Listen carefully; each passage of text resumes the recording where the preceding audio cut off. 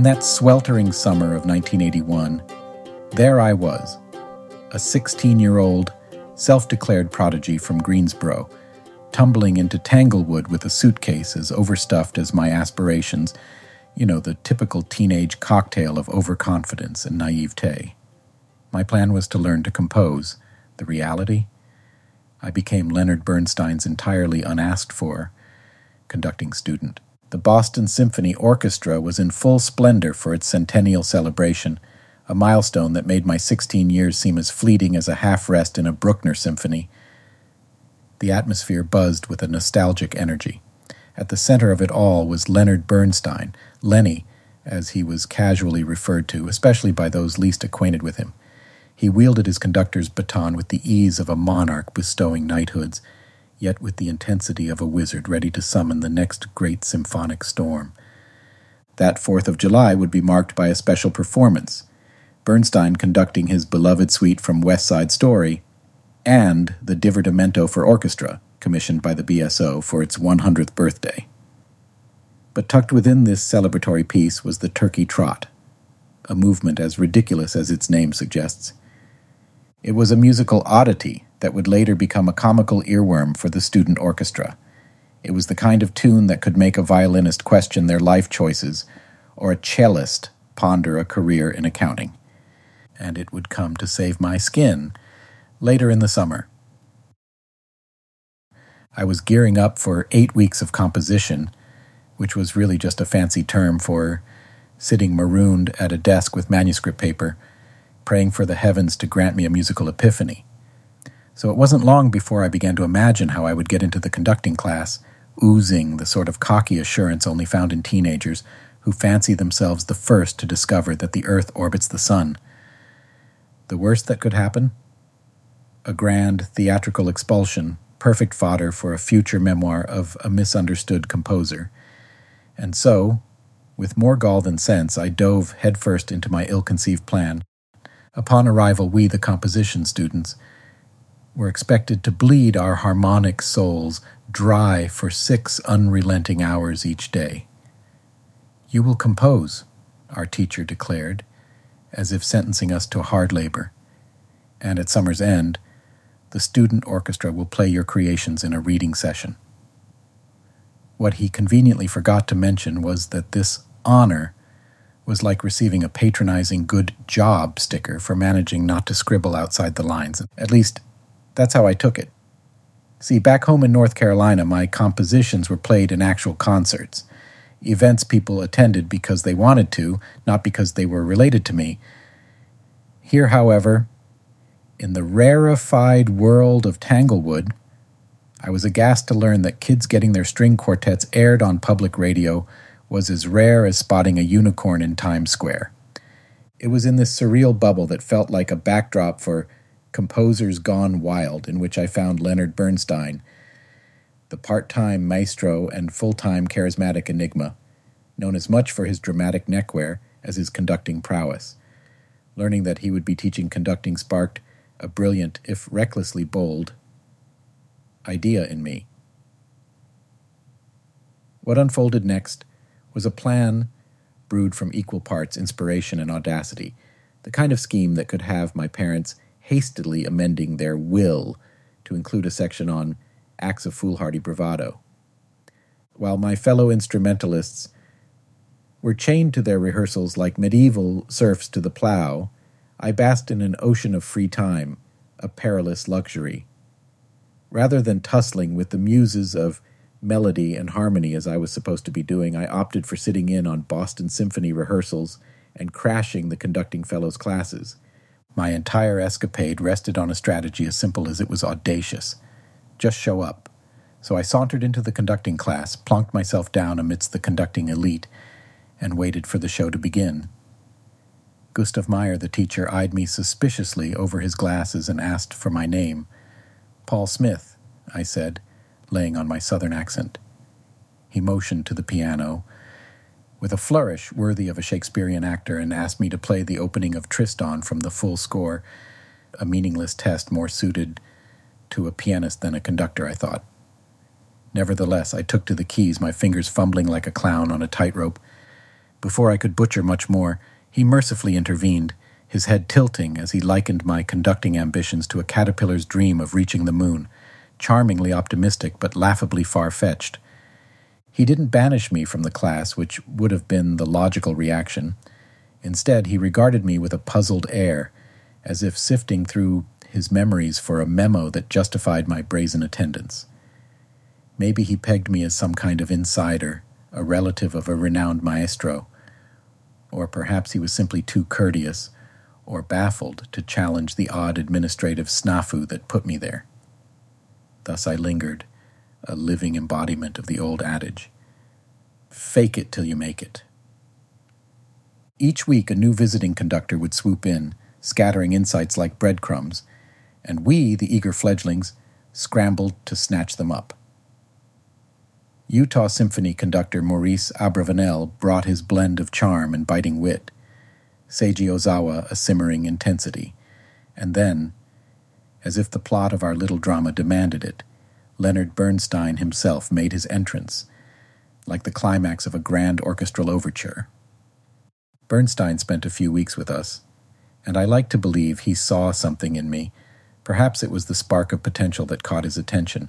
Each time I stood on the podium, he peered discerningly, nudging my arms to refine my technique and better articulate each motion clearly. His guidance made me swell with pride, eager to show off my burgeoning proficiency in the art of the 4/4 beat. After a few sessions, Bernstein began dissecting my baton technique with a gusto that made me feel like a fascinating scientific specimen.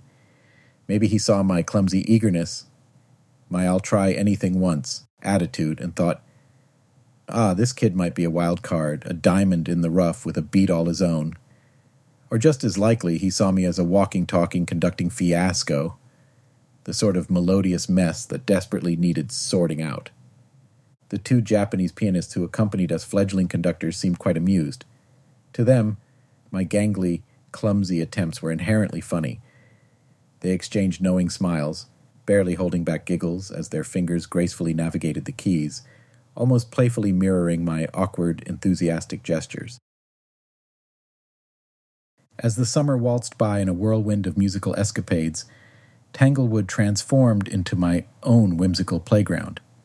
Amidst this enchanting chaos, bumping into legends like Yo-Yo Ma showing off his new car, or Lucas Foss trying to get composers to have more fun, became as commonplace as misplacing a score. It was an eclectic mix of intense training and spontaneous revelry, often culminating in impromptu jam sessions or late-night snack raids. In this kaleidoscope of high culture and playful antics, I carved out my niche, the congenial maverick, more drawn to the thrill of the next caper than the meticulous crafting of what should have been my serious compositions. Back in the realm of the student orchestra, a different kind of tension was brewing. These exceptionally talented young musicians were preparing for their climactic moment, a session, under Leonard Bernstein's discerning guidance. The faculty fretted over every possible misstep, fearing any flaw would reflect poorly on their tutelage. The atmosphere was charged, a mix of excitement and apprehension, akin to the climax of a thriller where the tension is palpable, but the outcome remains shrouded in mystery. One of the compositions Bernstein was to rehearse with the students was his own Turkey Trot, which had become less a composition to be performed and more a Sisyphean boulder to be shouldered. Among the many divertimento movements, the notorious Turkey Trot held a special place in purgatory, a quirky and hokey musical jest that seemed to mock the players with each repetition. Named for some arcane Berkshire folklore, perhaps, it was the kind of tune that might inspire cartoon crows to don straw hats and dance in a hoedown. Yet there it was, the Turkey Trot, being hammered into the student orchestra with all the solemnity of a Latin mass, only without the incense or salvation. The faculty was taking no chance that Bernstein might encounter an errant oboe or mistimed triangle. The grumbles in the dining hall grew so commonplace that they blended with the clatter of cutlery and the hum of the refrigerators. "If I hear Turkey Trot one more time," one violinist muttered with a grimace, "I'll turn my bow into kindling." The threat of mutiny was half joking, half plea, as if Bernstein himself might be conjured by their collective ire and strike the movement from the piece. As the summer's end approached, the specter of my own unfinished composition, a piece that was supposed to be my crowning achievement of the summer, loomed over me like a storm cloud pregnant with catastrophe. My escapades on the podium, the dizzying dance of baton and beat, had been as heady as a stolen kiss beneath the bleachers. But reality was calling, and my unfinished score was glaring at me like a jilted lover. I was there to compose, but I had spent weeks in conducting class instead. And now the countdown to the composer's reading session had begun. My barely begun composition was supposed to be unveiled in just 7 days. Suddenly, an idea struck me. It was the kind of idea that, should it hatch, would either make me the stuff of Tanglewood legend or the butt of jokes whispered in practice rooms for generations to come. The plot I concocted was as simple as it was ludicrous. Like the secret ingredient in a scandalous recipe, it promised to linger on the palates of all present. If successful, my scheme would turn the entire reading into a farcical symphony of raised eyebrows and suppressed chortles. The reading session day came. My composition was listed on the program with the other student composers, its title, Incantations and Scherzo, disguised it as the solemn strains of a high-minded opus, its facade as impenetrable as a poker player's bluff. My composition teacher, or at least I think it was him, for I had barely seen him all summer, gave the downbeat. Before I knew it, the orchestra reached the moment. A pause dangling in the concert hall like a trapeze artist frozen mid-flight. My teacher took the pause as a seasoned performer might take a breath, for dramatic effect. He stopped the orchestra and, like a captain blissfully ignorant of the comedic iceberg dead ahead, cautioned, "Watch out, we're not in 6/8 time anymore." Was he aware that the infamous Turkey Trot was about to leap from the pages like a musical Jack in the Box? He hadn't seen the score beforehand, but surely he could read ahead and detect something amiss. Yet, there was no flicker of recognition on his face, which was odd, considering the Turkey Trot had become the summer's running musical joke. He didn't pull the plug. Instead, he soldiered on with the determination of a postman in a rainstorm. On his next downbeat, the familiar strains of the Turkey Trot strutted out, and the recognition instantly spread through the orchestra like an inside joke gone viral. The musicians, usually as solemn as judges at a sentencing, couldn't contain their mirth. Guffaws erupted, feet stamped. The rehearsal hall morphed into a vaudeville stage, and the trombones capped it all off with a boisterous glissando, like the last comedian standing in a slapstick routine gone awry. The reading session was transformed into an impromptu roast of all things excessively rehearsed. My prank on the Turkey Trot became both a commentary on overzealous preparation rituals and a nod of commiseration to my fellow students. In the echoes of laughter, we all heard the chords of camaraderie and the symphony of shared humor, but Tanglewood wasn't done with me yet. The morning after the prank, my composition teacher, his face as stormy as a Verdi overture, summoned me with a thunderous finger. "You will now go apologize to Maestro Bernstein," he declared, each word dropping like a blade. "In person." He pictured it, I'm sure, as a scene of comeuppance. Me, the impudent pupil, cowering before the great Bernstein, who would no doubt unleash a tempest of rebuke. He didn't realize that Bernstein and I already shared more than just a passing nod. Lenny knew me, my fledgling talents, and as luck would have it, my sense of humor. My composition teacher had unwittingly given me a backstage pass. When he thought he was sending me to the gallows, I asked around until I learned Bernstein's manager was throwing him a birthday party that night, and of course the maestro would be there. So I went. Bernstein saw me when I entered the apartment and ushered me in over to the piano. My apologies started to unfold like a real buzzkill. "You probably heard about what happened at the student orchestra reading," I began. But before I said another word, Bernstein's bourbon-tinged chuckle that spoke of a man who'd long since traded the rigidity of rules for the rhythm of life cut me off. "Oh, I did," he said. "And it was marvelous. Don't worry about it." Was that it? Not even a stern talking to? Nope. The party continued, in true Bernstein fashion, a whirl of libations and laughter, with the maestro himself orchestrating the festivities, accompanying all takers who wanted to belt out show tunes with him. After a while I checked the time. The hour was late or early, depending on one's perspective on the witching hours. "I need to get back," I said to the maestro, knowing the dormitory doors would now be locked, and the search parties gearing up. "But I don't have a ride."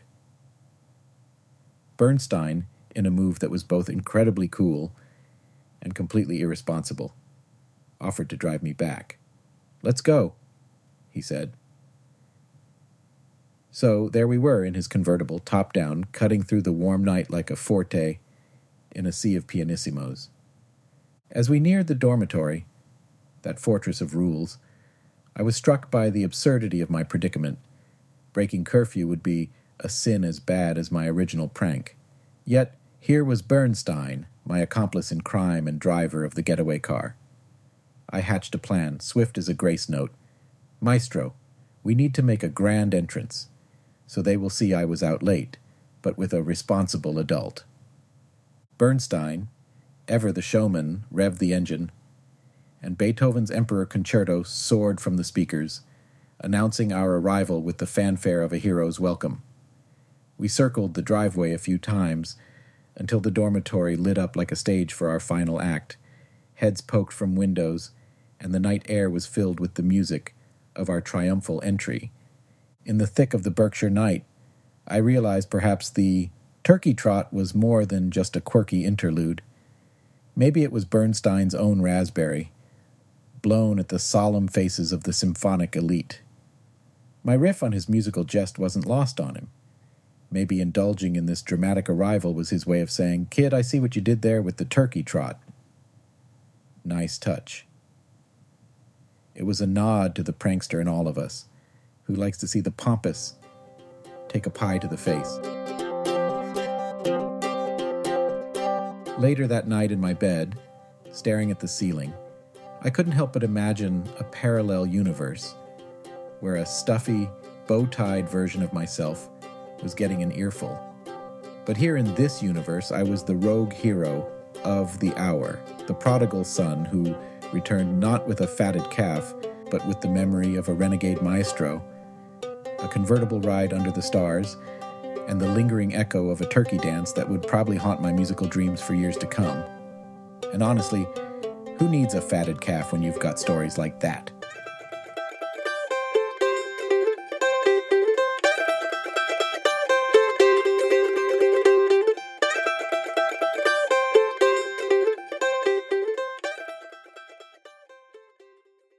Guess what?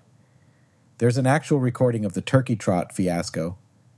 Picture this: August 20th, 1981, Tanglewood Music Center, where a bunch of us students, more gangly than graceful, were unwittingly about to make history. The conductor, bless his heart, had no clue what was coming. There we are, in the middle of a serious composer's reading, when suddenly my piece morphs into the dreaded Turkey Trot.